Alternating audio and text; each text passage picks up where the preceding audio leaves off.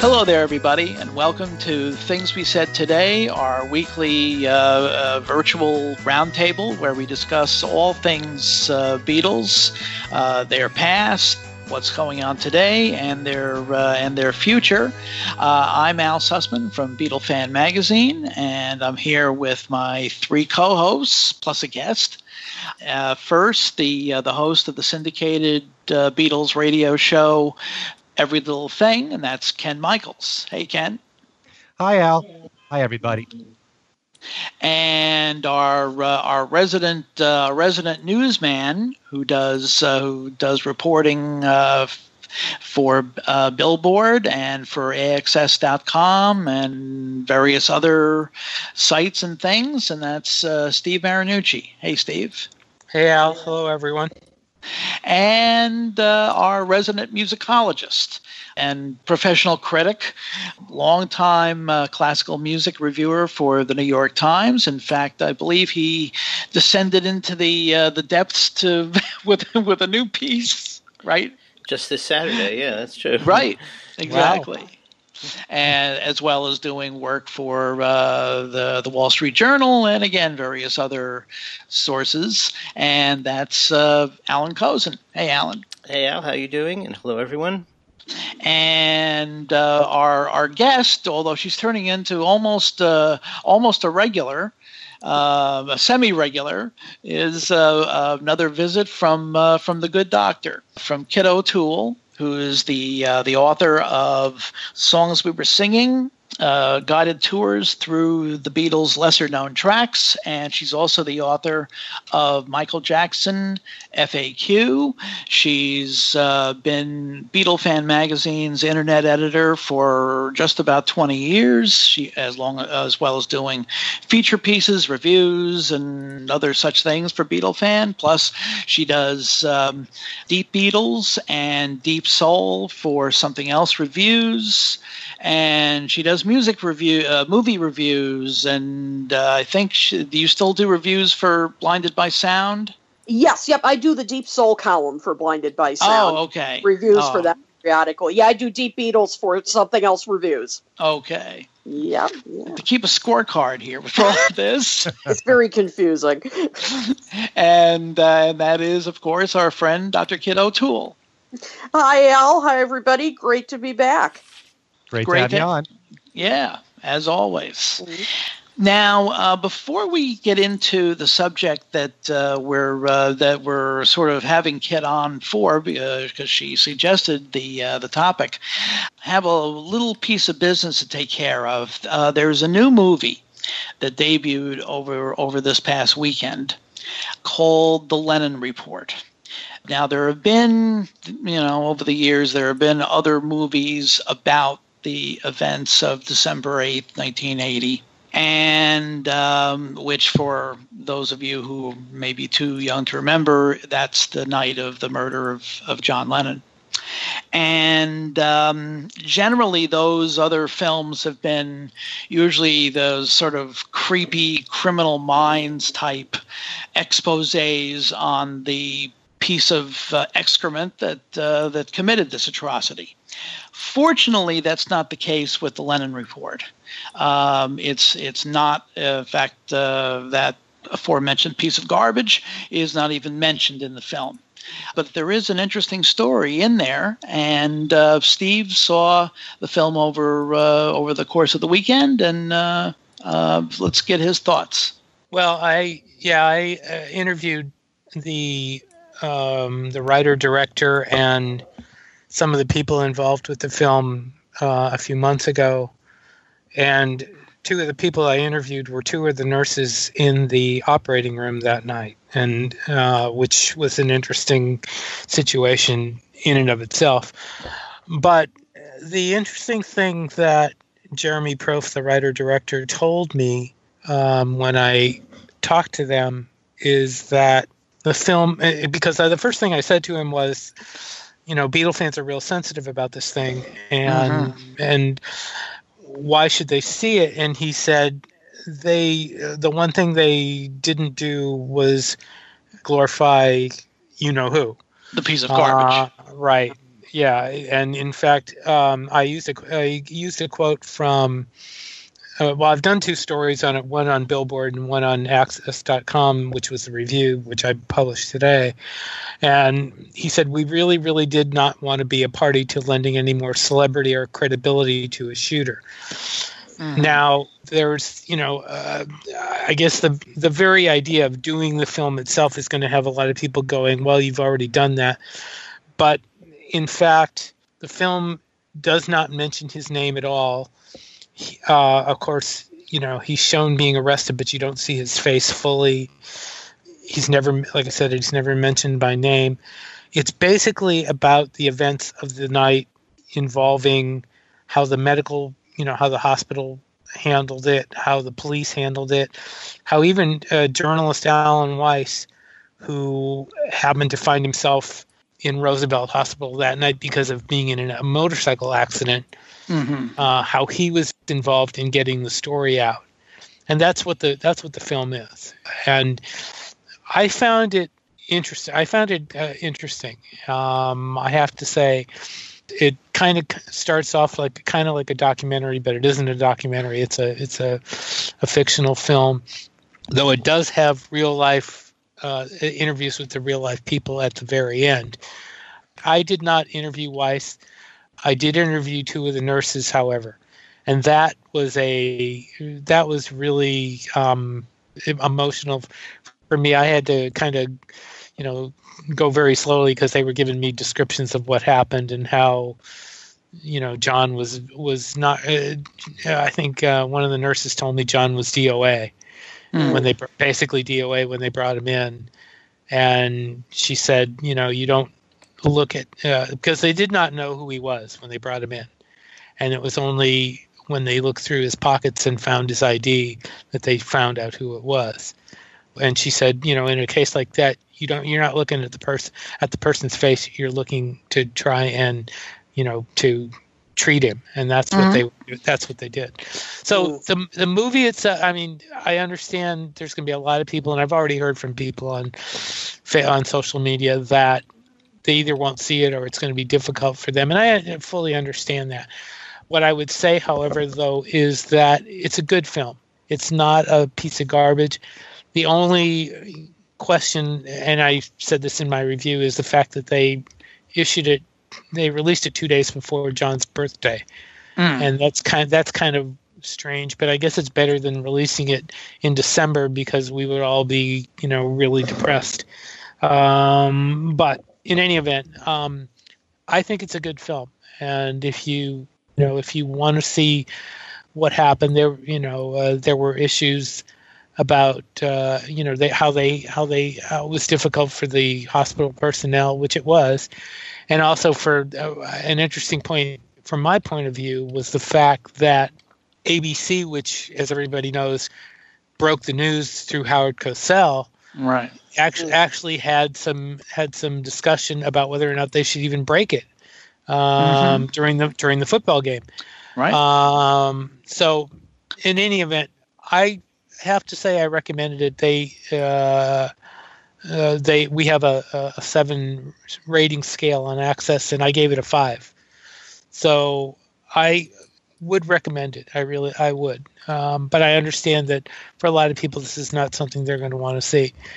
But it is not. Again, it is not about who. So there we go. Yeah, it's that's actually a very good thing.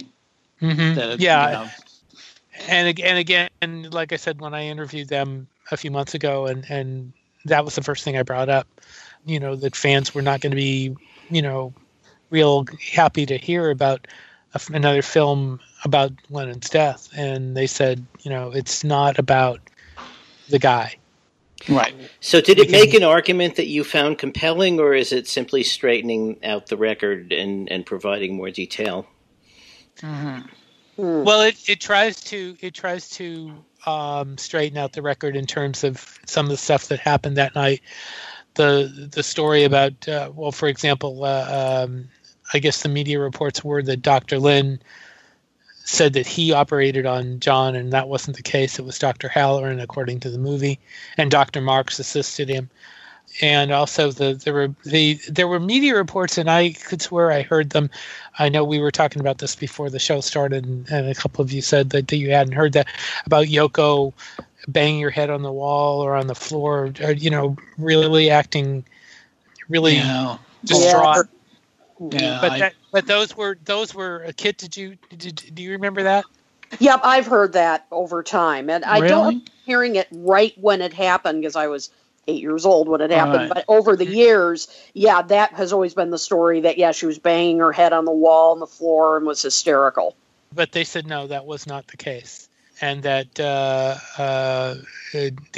what she actually was trying to do that night was to get home and to break the news to Sean. In fact, she asked the hospital to delay the announcement to give her time to get home, to break it to him first, so that he wouldn't hear it on television. So I remember hearing that. Yes. So, there are a number of things that they try to correct in the film and the film does rely on the nurse, some of the people involved. The two of the nurses, like I said, were two of the people I talked to for the Billboard story. So they do have, and it's interesting because initially the film was written differently until they were able to contact the nurses, and then they found out a lot of what they had written was not true, and they did a massive rewrite on the film. So in terms of to try to get accuracy of it, get the story accurate. So there you go. I mean, you can take it for what it is and whatever. I do think it's a decent film. Right, but obviously not the kind of light entertainment that one might go to on a Saturday night. But but I think you have mentioned that it's already available for streaming. Mm-hmm. Yes, it's on iTunes and it's on Amazon Prime, and in the My Access review, which I posted on my page today, and also on in Beatle News and Commentary, and I posted it several other places and on Twitter. It does have links directly to iTunes and Amazon Prime.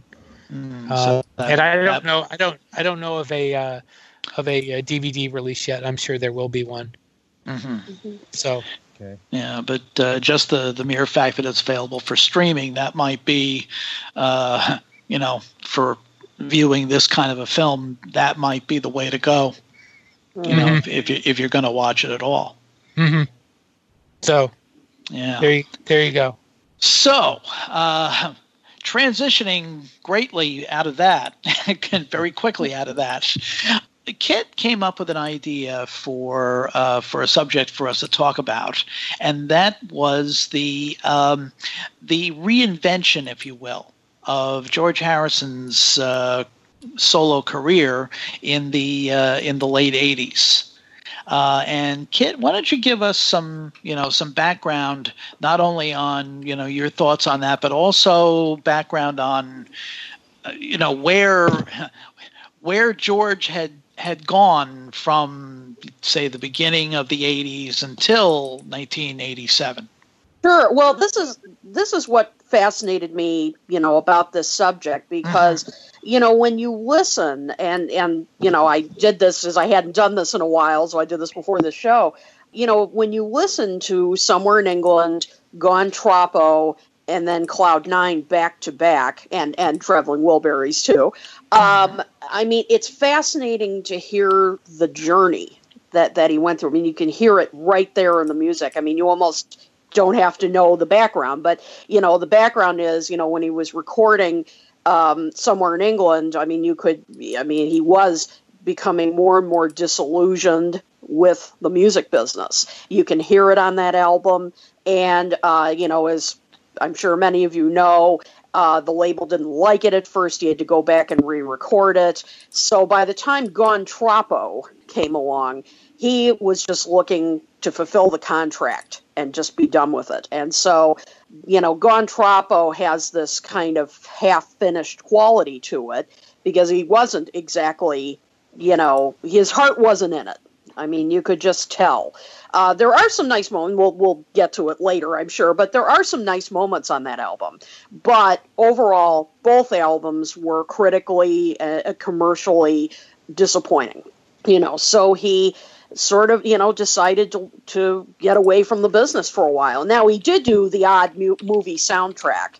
Right. And he did, including the classic Porky's Revenge. If I ever... It's a classic. That's a mystery. But anyway... but he did that, and but then he started. I think he started finding, his passion again, even as early as '85 when he did that Carl Perkins special. When you could see. I mean, he was playing live for the first time in a while, and playing with his friends and with his idol, of course. And I think he started finding that passion again. And then in '86, when he was working on the otherwise forgettable film Shanghai Surprise, he started doing songs for that. He collaborated with Jeff Lynne, and that started his career resurgence. And so by '87, he, came back with this album, and it was a massive hit. And to think that a song, an obscure single from 1962, was the key to getting him back on the charts and introducing him to a whole new generation. And so it's just fascinating to see how he came from this, pretty dark place and disillusioned place into Cloud Nine, which is just a complete, it isn't all happy. It isn't all happy songs. I mean, there's elements of his dark humor and that sort of thing. But Devil's Radio. Devil's Radio. And, but he sounds stronger. He sounds, more confident. The passion is back. And so it just, in less than 10 years, he just underwent this real transformation. Mm-hmm. Yeah, very true. Very true. Yeah. And Ken, I think you had some thoughts on this as well. Well, I have to say, first of all, that I think that George always put the effort into his music, even on those early 80s albums. Yes, he was upset about Somewhere in England that Warner Brothers rejected some of the songs and he had to replace them. And actually, some of those songs were better than what ended up on Somewhere in England. Mm-hmm. But Gone Troppo, I would never say was a half-finished album. I think it's a very satisfying album all the way through. I just think that despite the fact that he put the effort into the music, which I truly believe, I just think he didn't care about promoting it. So when Gone Troppo came out, he did absolutely no promotion, which is part of the reason why it didn't sell that well. Not that there was a guarantee it would have sold well anyway, even if he promoted it, but he was disillusioned. I mean, Blood from a Clone is kind of what that's all about. Yeah, really. Absolutely. Yeah, I thought that was really interesting in that, he's being told that he has to remove songs from an album and give them new stuff. And Blood from a Clone to me is like a perfect act of George Harrison defiance. I mean, this is one of the new songs he gives them, basically a critique of the music industry. And to think that he started the whole album, he kicks off the whole Somewhere in England album with Blood from a Clone. Wow, that takes some guts. And the funny thing is that song has turned out to be a lot more relevant than I think a lot of us thought back in 1981. Yeah. Yeah, but it's very revealing because it's telling you what the record company's saying to him. Yeah. So, but I think the effort was always there with the music. I think George always loved writing music and recording music. He just didn't care all that much about promoting it. He didn't really like making videos, but his attitude changed around the time of Cloud Nine. Yeah. And I think that he cared a little bit about bouncing back and having success again. He still, even during that time of Cloud Nine, if you listen to the interviews, he's saying that he knows that he has to do these interviews because the record company wants him to. It's what's expected. But I don't think in his heart he wanted to do interviews and really promote it. He just loves making music. The music is what mattered. And I think that Jeff Lynne really injected some life into him. At the time, he was doing really well with Tom Petty, producing Full Moon Fever. So, he was a hot producer at that time. And understanding his whole background and being a real Beatle geek himself, he was a very ideal producer for George, and they worked together very well. Not only did they co-produce Cloud Nine, but they wrote songs together too. So it was a really good pair right there in terms of production. But I just think he strove to make it more commercially accessible, and at various times in George's career, he's done that. I mean, you go back to 33 1/3. I think he really tried to be a little bit more commercial with songs like Crackerbox Palace and this song, and then he'll have albums where it's kind of dark and he's not really concerned about having hit records. So, but he did try with Cloud Nine and very successfully. He sure did. Sure did. Kit, what did you feel that Jeff Lynne brought to the table, to the George's musical table, that contributed so much to this renaissance in his music? Gosh, I mean, it was a number of things. First of all, as Ken was saying, that one of the things that Jeff Lynne brought was that respect for the Beatles sound, but also he brought, I think, craftsmanship. Now, not that George, of course, was a craftsman, but he was really able to help him, flesh ideas out, give him a little more power, maybe. I mean, because when you listen to Cloud Nine as opposed to Somewhere in England Gone Troppo, I mean, it just sounds different. There's more of a confident air to it. Sure. And I think, clearly George felt very comfortable working with Jeff Lynne, and so I think that came through and in the songs. And I mean, one of my favorite songs from Cloud Nine is If That's What It Takes. I've always loved that one. And what I like about it is, I mean, there are almost different sections to that song, and Jeff, helped him through, his own, extensive experience, obviously, and, really helped him flesh out that song into something else. And I'm trying to think of how to, it's hard to describe, but I just think it's such a well-crafted pop song. And so when you get two craftsmen together like that, I mean, same Jeff, I thought, did the same thing for Paul on Flaming Pie.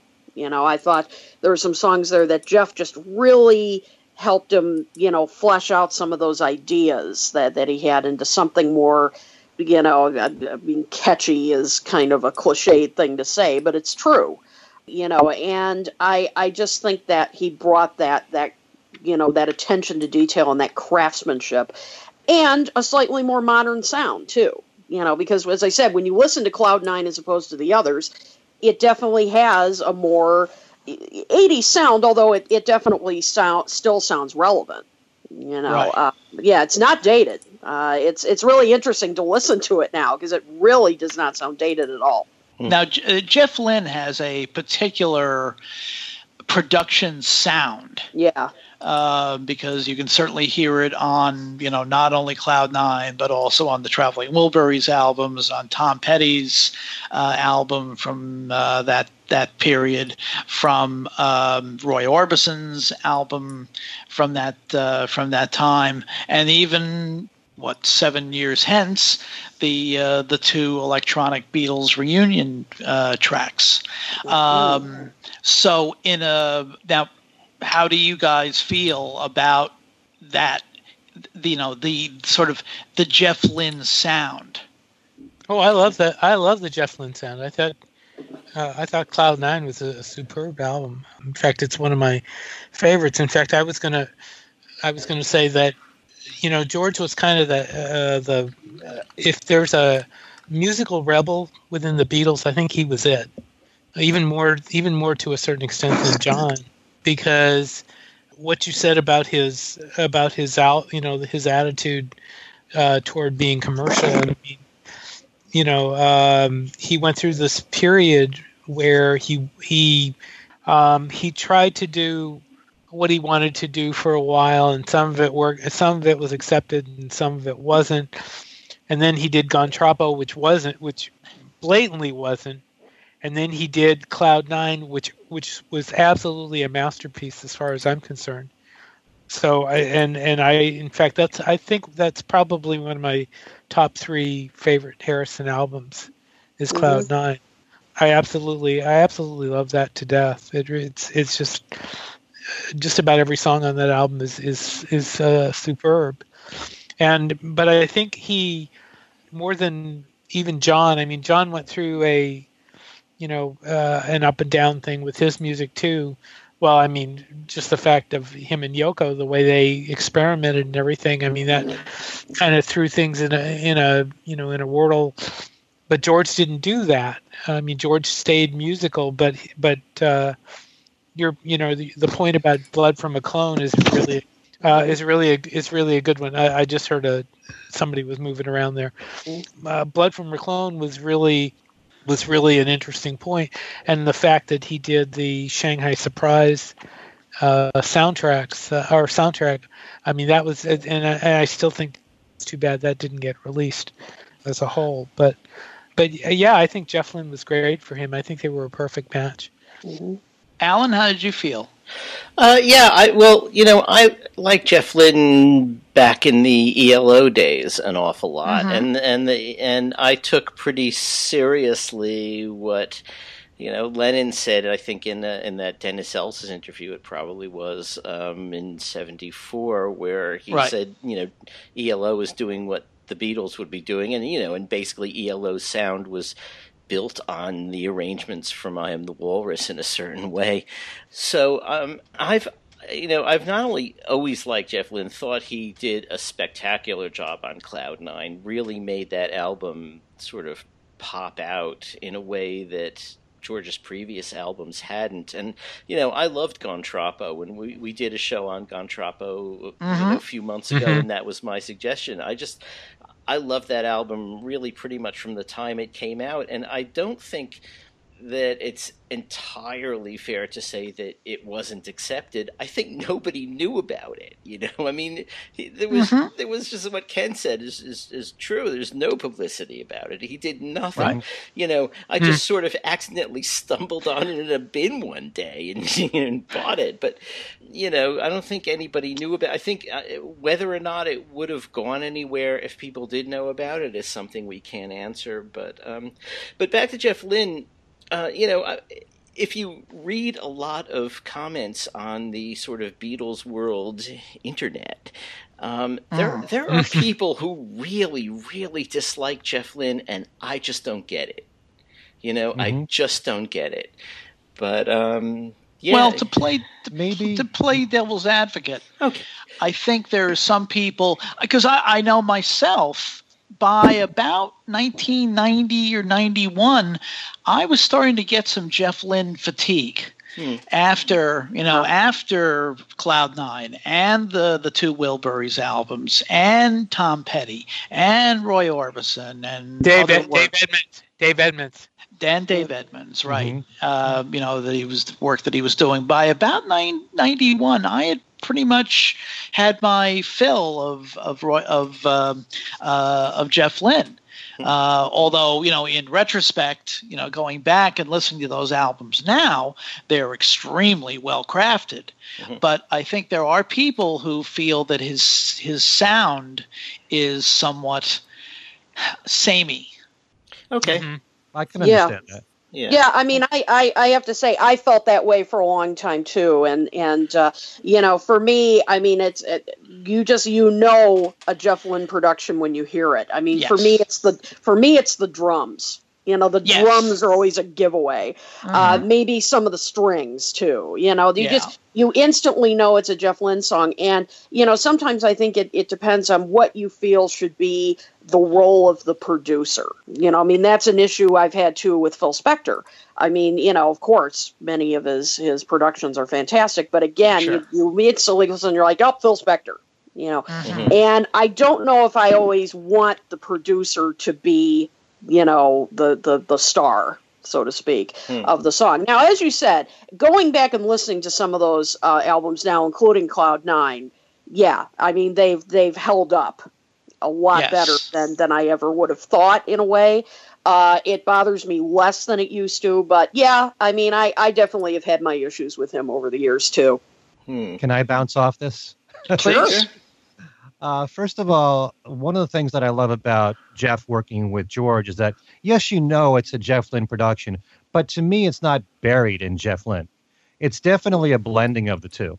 I think that Jeff Lynne started to have a similar sound in the later days of ELO. If you go back to the early times when it was so very orchestrated, it didn't sound like what he was doing later on when it was more rock and rockabilly, and you had, Hold On Tight and Rock and Roll is King and those songs. And then his sound for his own records started to sound the same. You definitely, you heard some of those elements, like you said, the drums, the dry vocals. That's very much a part of the Jeff Lynne sound. But I think that there was a good balance on Cloud Nine and on Brainwash too, between Jeff's work and George's work. I don't think it was all Jeff Lynne. I don't think Cloud Nine was all Jeff Lynne at all. I think there were some. I know you didn't, but I think there were some elements of it, but certainly not all of it. I mean, there was enough of George's individuality there. I think again, like I said, I think Cloud Nine is one of the better albums that George ever did. I think it was fantastic. Mm-hmm. So, well, from my standpoint, there's more commercial recordings, Cloud Nine being one of them. All Things Must Pass, 33 1/3. Some people prefer that side of George, especially where he shows humor.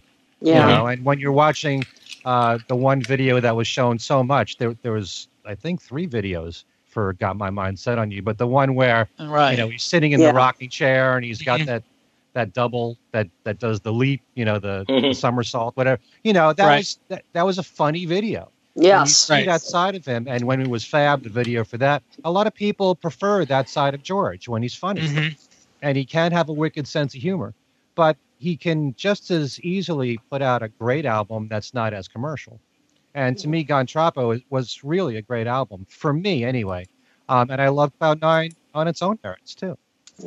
With Cloud Nine, I think that, and this is also partially due to the fact that he was working on Shanghai Surprise, I love the fact that he does something like Breath Away from Heaven, which is so different from the other music that he's written, as well as the title track to Shanghai Surprise. To write something with that oriental feel to it, he was stretching creatively in that way, and I think that it worked very well for those songs. Not to mention the other songs he did in Shanghai Surprise. Yeah, I absolutely, and I also want to further comment on something Steve said about his, he didn't give up his individuality. I think that's an important thing to note in his transformation in the 80s. That, yes, as you said, Ken, Cloud Nine can be considered the more, commercial kind of side of George. But, his signature sound is still there. It permeates that album. That slide guitar, as we've mentioned, that humor. And I just think it's remarkable when you think about, how he was able to do that and yet, score a big hit with this album and Got My Mind Set on You. And, that album came out when I was in high school. And I remember my friends who were not into the Beatles at the time, or they vaguely knew about them, they really liked this album. It really brought a new generation to his music. They loved Got My Mind Set on You. And the videos, as you mentioned, that was a factor too. The fact that, particularly that version of Got My Mind Set on You, the one of him sitting in the study, I thought that was so clever because you could tell, George didn't really want to do a video, but, let's just say, I don't think it was his number one favorite thing to do. You can see him even almost rolling his eyes at somebody off camera at one point. But I thought the video did a great job of almost making fun of that. I thought that was, so it was kind of meta in a way, but in any case, it just made him, even more approachable. And so I just think that's amazing that he was able to do all that and yet not lose, his individual sound and his kind of songwriting and to bring a younger generation to his music. And it's so ironic that Got My Mind Set on You was a number one record, and in fact is at least to this point in time, is the last number one record that any of the ex-Beatles have had in their solo careers. But you think, my God, I mean, there are better songs than that just on that album, let alone in his own resume, that this cover version, like you said, Kit, of a 1962 R&B hit, semi-hit, should be a number one song.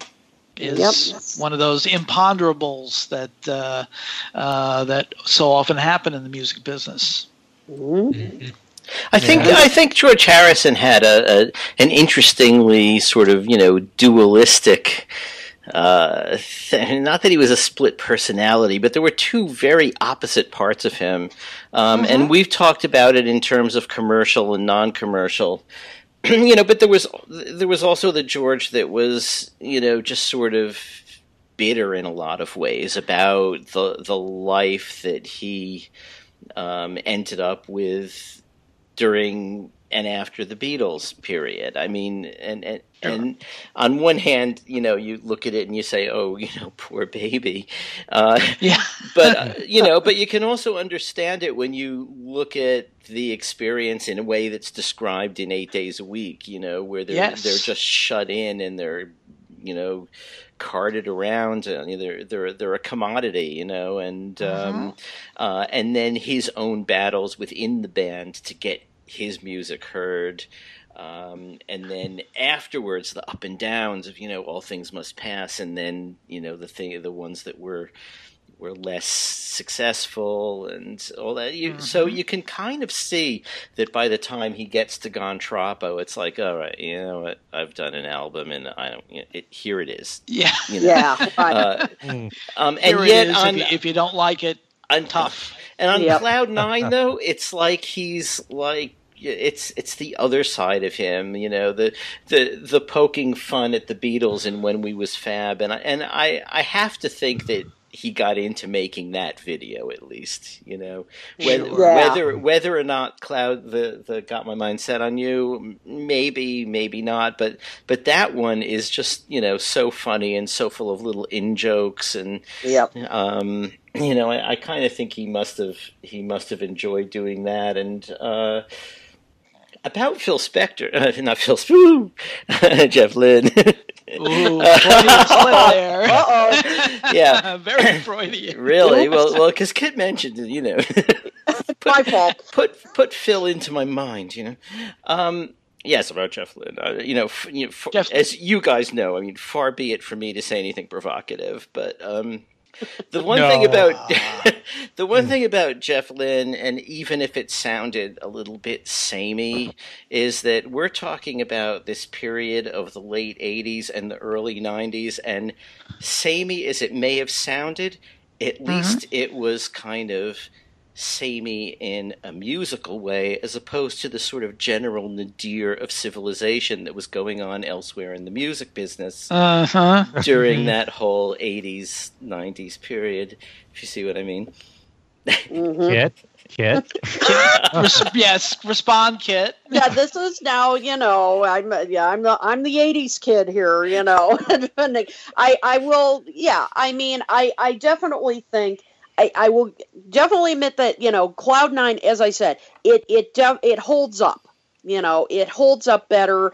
That it sounds a bit more timeless than some of the other music of that period. I will give you some of it, But I think though there was, this is probably a whole different show to do, but stuff that REM was doing at the time and everything. I think, there was other great music going on, but I see your point about that Cloud Nine and some of the other Jeff Lynne productions have held up better than, some of the other productions of the 80s. Mm-hmm.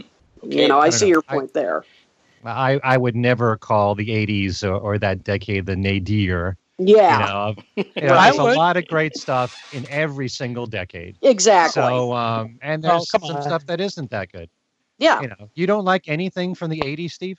I didn't say I didn't like anything, but I certainly wouldn't call it what the 60s and 70s were. Well, you almost can't really compare it, because that was the 80s was the decade when the music business began to, contract. That all of that, that kind of Wild West, anything goes attitude that was going on in the 70s, really went out the window, and everything started to be, musically compartmentalized. Mm-hmm. And so I think that probably accounts for why a lot of stuff from the 80s, that is, very kind of cynically stylized, hasn't aged all that well.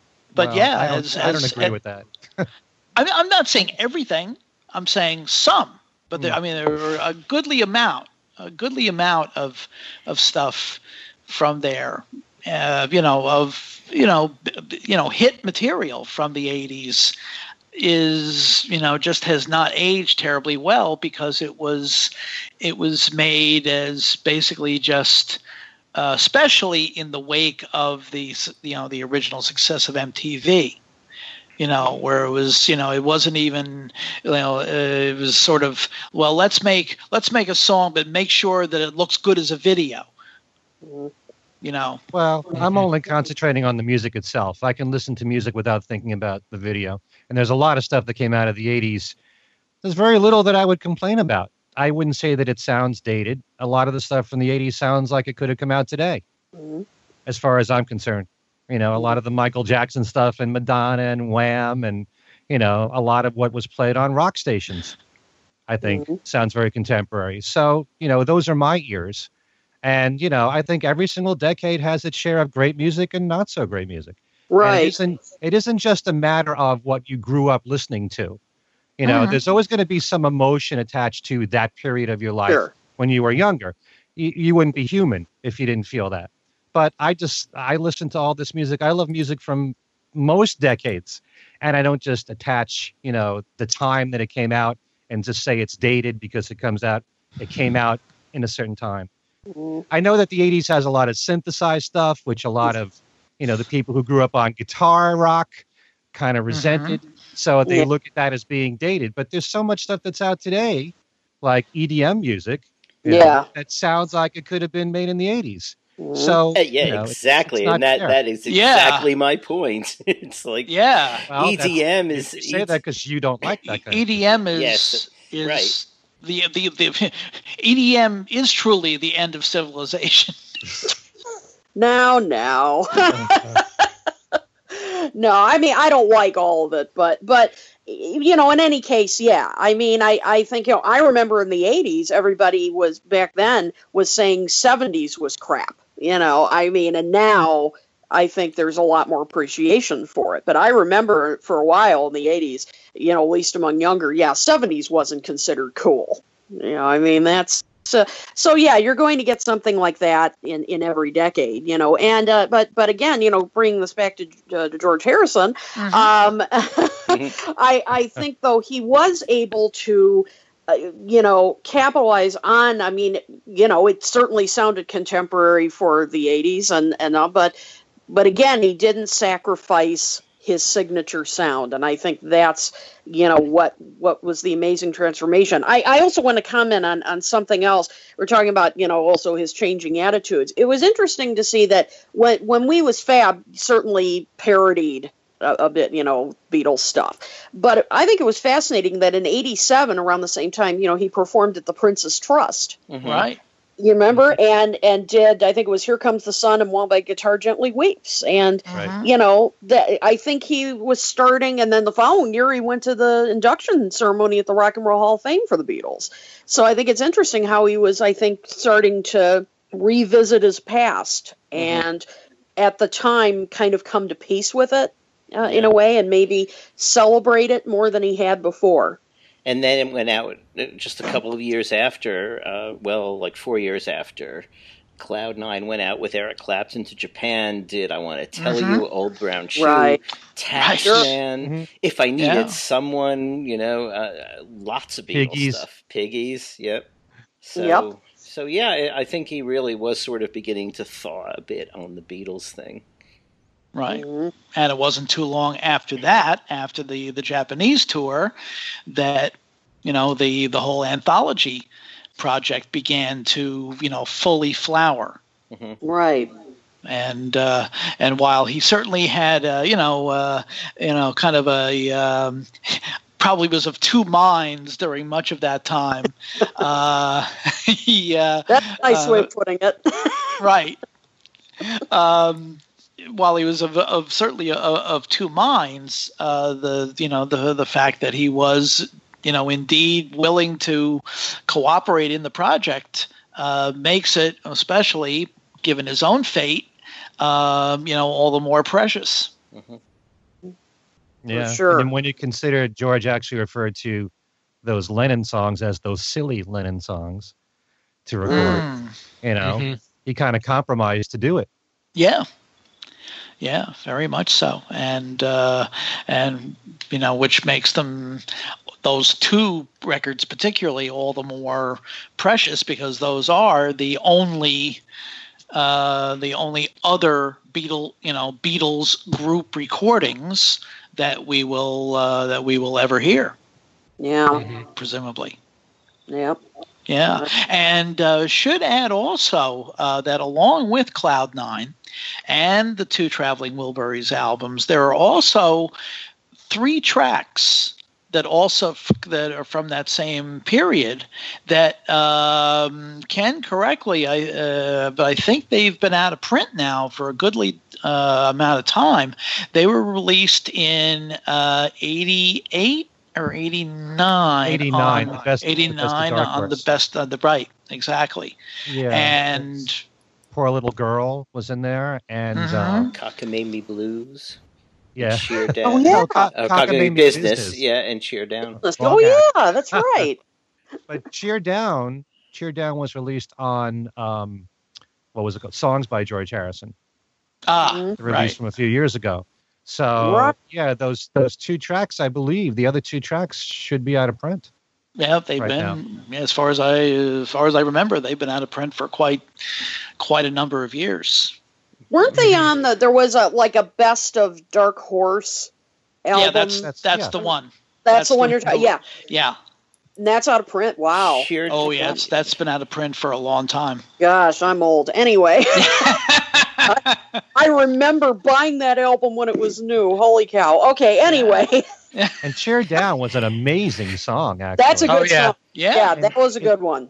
I love that. Love that song. Some of the best slide guitar work he has ever done. And not only that, but he goes on for a minute to 2 minutes of doing a solo towards the end.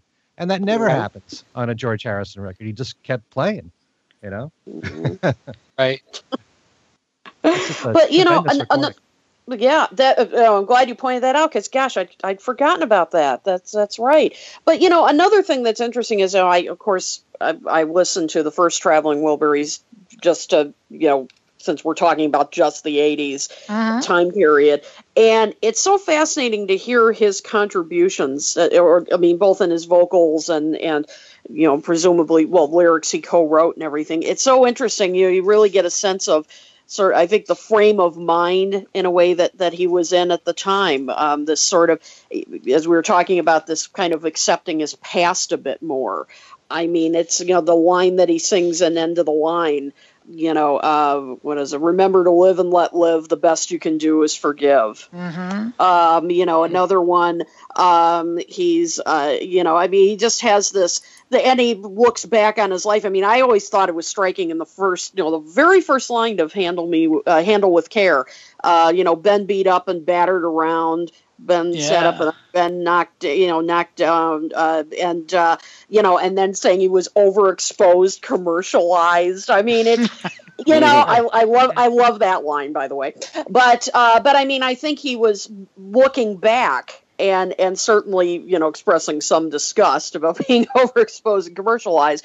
But I think, he has this sense of, I think he's sort of reconciling with his past. Another one, Heading for the Light, which I hadn't listened to that song in a while. That's a great song, isn't it? And, when he sings, I don't see nothing new, but I feel a lot of change. That's kind of what he was doing in the 80s, I think, particularly the late 80s, that he was going through these changes professionally, creatively. And, just fascinating. Yeah, I also remember at the time of the Traveling Wilburys, because after Cloud 9, he didn't make another solo album. Yeah, isn't it amazing? The next solo album wasn't until after his passing with Brainwashed. But he was asked about that, and he said, well, he finds it more interesting to be in a band. He found it more gratifying to do the Traveling Wilburys at that time. Yep. So, he probably missed being in a band and having that kind of chemistry. Yeah. Yeah, you could, again, of two minds, he didn't want to, I think he didn't want to be part of the, having been part of the star-making machinery, once before, I don't think he wanted any part of it by the late 80s. And so when he put together a band, it's a band of pretty much his peers, Yes. Right. And I think that's... Oh no! I was just going to say that, and I think that's what makes those Traveling Wilburys albums so great. It's not only him and his peers, but these are friends, and it's just great to hear. It's like just a group of really skilled player friends and singers and songwriters jamming together, and I think that they're just so joyful to listen to. They're just those again held up extremely well. Yeah. To me, it's a combination of the music and the camaraderie between the five of them. Not so much being famous and having success with the records. They just enjoyed making music together. And that's what mattered the most. It's the music, really, that matters the most. So even though it was commercial, Handle with Care it's such a catchy song, It does. And, Heading for the Light is one of my favorite songs. That's a great song. I don't see how that couldn't have been a hit. And the line was tremendous, but everybody in the group was great in the Traveling Wilburys, and they were real equals. You had moments when each of them had lead vocals, like in the Beatle days. Sure. So that's one thing that's one of the many things that's remarkable about the Traveling Wilburys, but it all came down to music anyway. Oh, sure.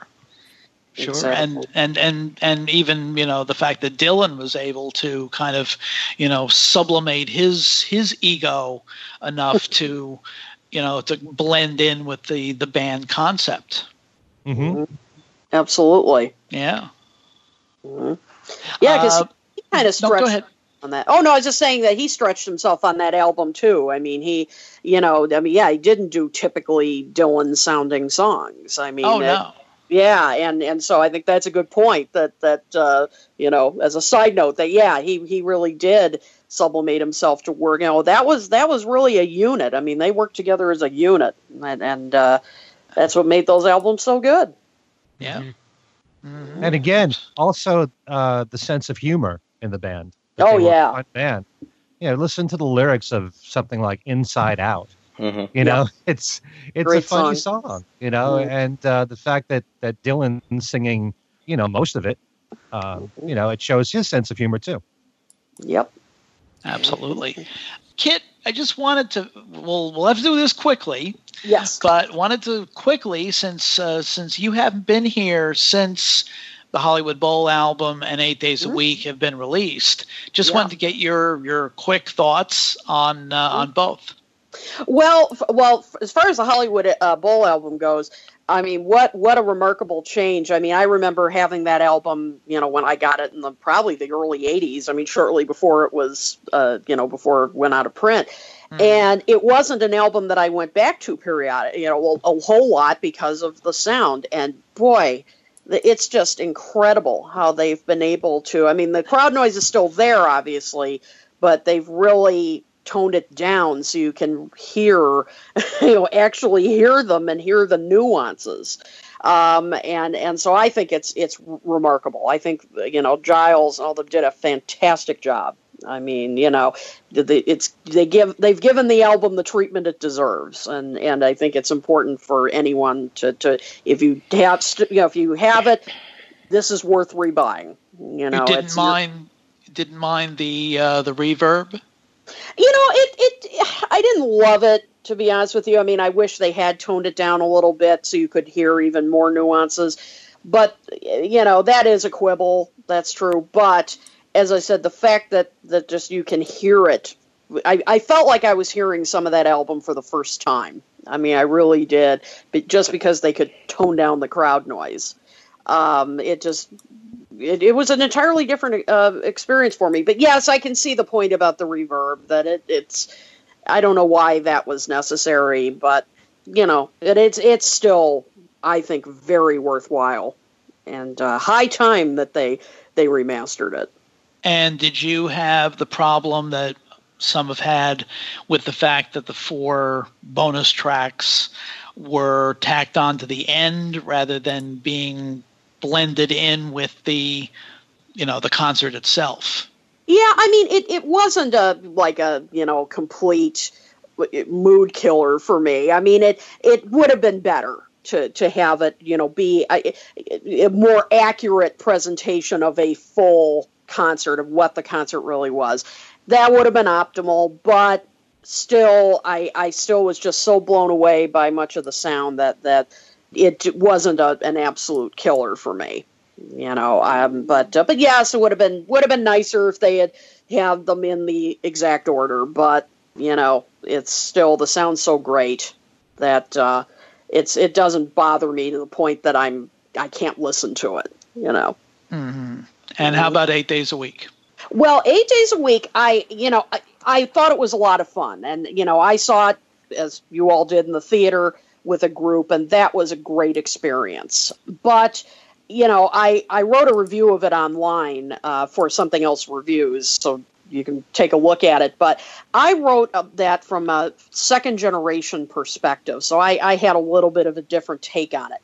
It was fun, but I wanted some kind of revelation there. Something new, or at least to come to some conclusion. How did the touring affect their future albums, or how did their tours set the stage for future acts and how they toured, something like that. And instead it was just sort of recounting their tour, all their live shows, which is fine. But I guess I kept sitting there thinking, where's something new? Where is the revelation here? And it just wasn't there. So it just, for hardcore fans, there's just nothing new there. It's nice, although I will say the colorized footage really bothered me. Really? Oh my God, did that bother me? Really? Oh. Normally I can't stand colorized old movies. Yeah. But I really liked it. I made an exception here. I thought the Washington footage looked tremendous. Mm-hmm.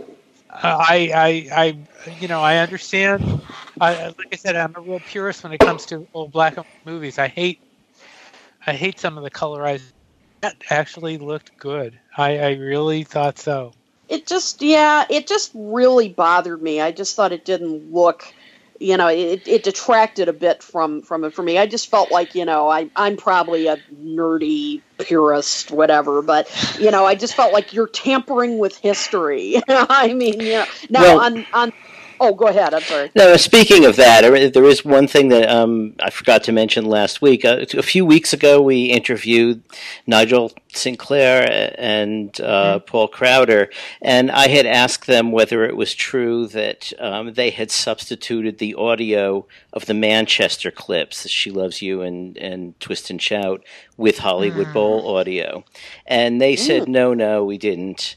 And when I was writing a piece for the next issue of Beatle Fan, I thought, okay, I now have time to sit here and do the comparisons. And there is no question they replaced the audio from Yeah. Manchester with the Hollywood Bowl audio. So to me, that goes even beyond. Most people won't even notice it because the performances are similar and their mouths move when they should move on screen. But in terms of faking something, which is what we're complaining about with colorizing, to me that's even worse. Because this is supposed to be a documentary. They're promoting it as a documentary. I just thought I'd get that out there. Oh, go ahead. Go ahead, Cal. Well, I was going to bring up another question. Go ahead and say what you. Okay. I was going to say just especially considering the fact that there's nothing particularly wrong with either of those two performances in their original form. Yeah. I just wanted to bring up a question, actually, basically to Alan, because I heard your comments on another show about the Hollywood Bowl, and about the you were talking about the reverb, and you weren't really comfortable with it now as you were, because we had talked about this before, and I was thinking when I was listening to that, there's going to be a lot of people that have not heard the bootlegs and are hearing this stuff for the first time, and I, as much as you and I and everybody else that's listening to the show has heard the bootlegs, there are going to be a lot of people that, like I said, have not heard that stuff before. Does the Hollywood Bowl still pass muster on those terms for you? And I'd love to hear from everybody else too. Well, I mean, yeah, I understand why they did that reverb. It's a certain philosophy of how to present a live album and what you're presenting, and they're, I guess, trying to present more of what you would get in the venue than what you get listening to the tapes. And I guess if you haven't heard it without the reverb, hearing it the first time with the reverb, even knowing that there shouldn't be reverb there, I actually found it a kind of exciting sound. So I could see, someone who doesn't know the bootlegs being perfectly happy with it, and that's fine with me. I mean, I can still listen to it. It's just that given a choice, I'd listen to the bootlegs without the reverb. Because I think the album sounds. I mean, I think what Giles did to it sounds fine for me. I mean, I've listened to it on headphones. I've listened to it in my car. I've listened to it at home. I mean, I don't have a real problem with it. Maybe I'm being a little too getting easier in my old age, but I just don't. I don't have any objections. I shouldn't say the objections that I have are not enough to bother me that much. And frankly, I'm the same way. Yeah. And frankly, there's really not that many young people that probably would even know of the existence of the bootlegs of the Hollywood Bowl performances. And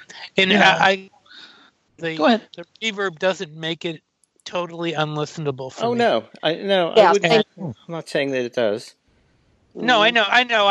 Some of the comments I heard kind of led to that. Not yours, but others. And I was thinking that that was the thing that went through my mind. That no, it's not unlistenable at all. It sounds perfectly fine. I think the reverb gives it an ambiance. Yeah, it makes you feel like you're there, and it's not buried in reverb. So if they overdid it, that'd be one thing. I think they had the right balance. I think everything that Giles did was just fine. Okay, all right. Well, I wanted that hit me when I was listening to that, and I just wanted to make a point about that. So there we go. Well, that's how I felt. Like it was like, I didn't love. I mean, I definitely see your point, Alan. I mean, I don't love the reverb. It'd be nice to have a, really 100% pure, version. But it's not a deal killer for me. I mean, I still think, as you said, Giles did an incredible job, and just the fact that they were able to tamper down that crowd noise. I mean, that was worth the price of admission right there for me. I mean, the deal killer, if you want to call it that, is the fact that the full shows. That's an issue that we talked about, and that's something that that I mean, that would have been nice, but the album itself I think is fine. So Yeah. there we go. And well, I don't need either Anderson Cooper or Martha Raddatz to tell me that we're out of time. Okay. So, as always, when Kit is here, the time just flies by. But Kit, first of all, let's see if you have any, because I know you're doing about 8 million different online radio appearances and various and sundry things. So let her rip. Okay, well, coming up, and I'm not, at this taping, I'm not quite sure of the dates yet, so, check my Facebook page. You can also find me on KitO'Toole.com or on Twitter, KitO'Toole. I'll have all the details, but I'm going to be on Bob Wilson's Antenna Radio. And I will. We're going to do an episode on John. It was supposed to be. It was supposed to air on his birthday, but we had to reschedule it. So I'm going to do that, and then I will also be on the show From Me to You, which is out of Nashville. And I think I'll just be talking there about my 2 books and just general Beatle-y goodness, and so I'll be on those shows coming up sometime this month. God, you're going to be a star. Do we get a percentage of this? Yeah, really. Do we get a commission for all this? But and I look forward to my next appearance on this show. I love it. And both you and Ken just recently appeared on Steve Ludwig's internet radio show, and both are archived at planetludwig.com. Yep. Yes. It is. Yep. Okay. Yeah, we both did shows, and they were a lot of fun. So do look those up as well. Yeah, I enjoyed the one with you, Kit. Just listen to it. Oh, they were great. It was fun. It was a lot of fun. Yeah, I have to catch up on both of those, as a matter of fact. Yeah. And Ken, besides that, you've got some things going on your website and with Every Little Thing. Well, the website, which is KenMichaelsRadio.com, always has weekly Beatles trivia. And you always have your choice of 1 of 9 prizes every single week to win something. And most recently, the Beatles Live at the Hollywood Bowl on CD. And there's Kit's book, Songs We Were Singing, Woo-hoo! Which you can win on the website too. Plus, there's loads of interviews on the website, including interviews with Kit and with everybody else in the show who I've interviewed at various times. So that's it. And of course, there's my show, Every Little Thing, which is on about 20 radio stations around the world. And if you look up the link on my website for Every Little Thing, you can find out where you can stream the show. So every single radio station you can stream these days. So it's right there on the website. Steve, what do you have to plug these days? Well, let me first say that you can contact us by writing Things We Said Today radio show at gmail.com, and we want to hear your good advice and your comments and ideas. And I just did a little revamping on the Podbean site, BeatlesExaminer.podbean.com. There's a search now where you can search for shows, and there's all the archives are there, so you can click in on topics, and so that's there. And you can find me on Facebook, my own page, where I will talk about music and other things. And then for Beatles stuff only, there's a Beatles news and commentary group which you are welcome to join, and we have over 4,000 members, and I post links and talk about various Beatle items and things like that all the time. So you are welcome to catch me there, and that's about it. Matter of fact, I did want to ask you, because you had, when you were on Examiner, you were also doing all manner of, you had a Monkees column, you had a TV and DVD column, you had a Weird Al Yankovic. Weird Al, yeah. Yeah, good old Weird Al. Those things have all disappeared. Okay, so you're not doing any of that on the other outlets? No, on the Access.com thing. No, I'm not doing those. I can still write about various topics. Although, I mean, I can still write about that stuff. Most of it for Access, except for the DVDs, I can't do on Access because it's all live entertainment. If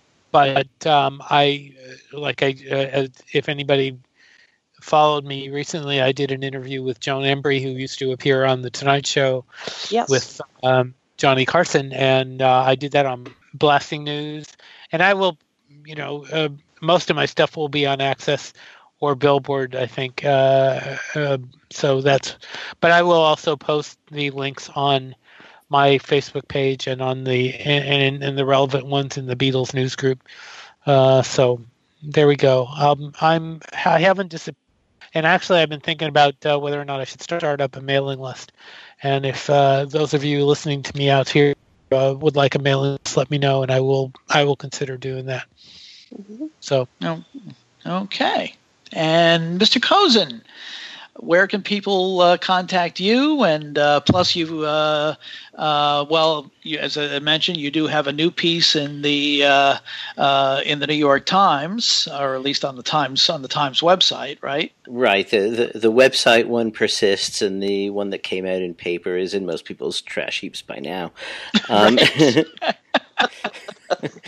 Except, of course, for the people who collect them archivally. You can reach me either at the Things We Said Today email address that Steve gave, or through Facebook at Alan Kozin, or my sort of alter ego, Alan Kozin Remixed. And I pretty much post on one or both of those pages most things I'm doing. I've got, I don't know, when does the next Beatle Fan come out, Al? Should be within the next maybe 2 or 3 weeks. Okay, so if you haven't heard enough from me about Hollywood Bowl and 8 days a week, there's another 4,000 words or so in that upcoming issue. Yeah, I'll be on and Kit has a piece also in that issue, right? Yeah, my column. Yep. Just the regular Hard Days Net column. Yeah, this issue just the column. Okay. Mm-hmm. Okay, yeah, because between Alan's piece and Jeff Slate's piece, I'll probably be on the last page just before what's left of the of the classifieds. Oh, I don't know about that. I doubt that. But otherwise, you can reach me on Facebook at Al Sussman, on Twitter at ASUSS49, or through Beatlefan magazine, www.beatlefan.com, and we're way over.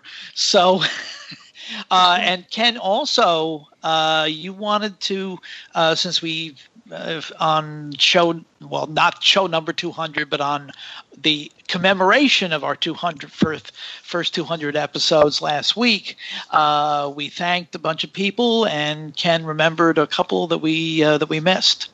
Yeah, where would we be without the stations that carry the show? Yes. So I just want to thank. That's a possibility. I want to thank Matt Burley at fab4radio.com. I want to thank Alan Haber at purepopradio.com, and also Maverick Hayes, and he programs WCPR1.com. So those 3 stations carry Things We Said Today. So thanks to all you guys for carrying the show. And let me. Oh, go ahead. Plus the fact that we're on Podbean.com and also on iTunes and YouTube as well. Right. And let me mention for anybody that heard the show last week that I posted links to all 4 of the full episodes that we excerpted in the show on our Facebook page. So they're there. Excellent. There you go. Excellent. Well, this has been another fast-paced hour that's just flown, an hour plus that's flown by, and just wanted to thank Kit O'Toole for dropping by. Oh, thank you so much. I love coming here anytime. I'll be back. Oh, you certainly will be very soon. As a matter of fact. Great.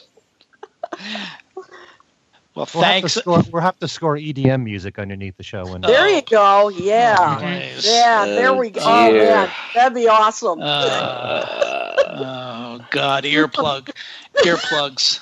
We'll put Michael Jackson backing tracks. Yeah. There you go. Well, that I can deal with, but there you go. Not EDM. Yeah. So anyway, again, to thank Kit and for Ken Michaels and Steve Marinucci and Alan Kozin. This is Al Sussman. Thanks very much for listening, and we will see you next time.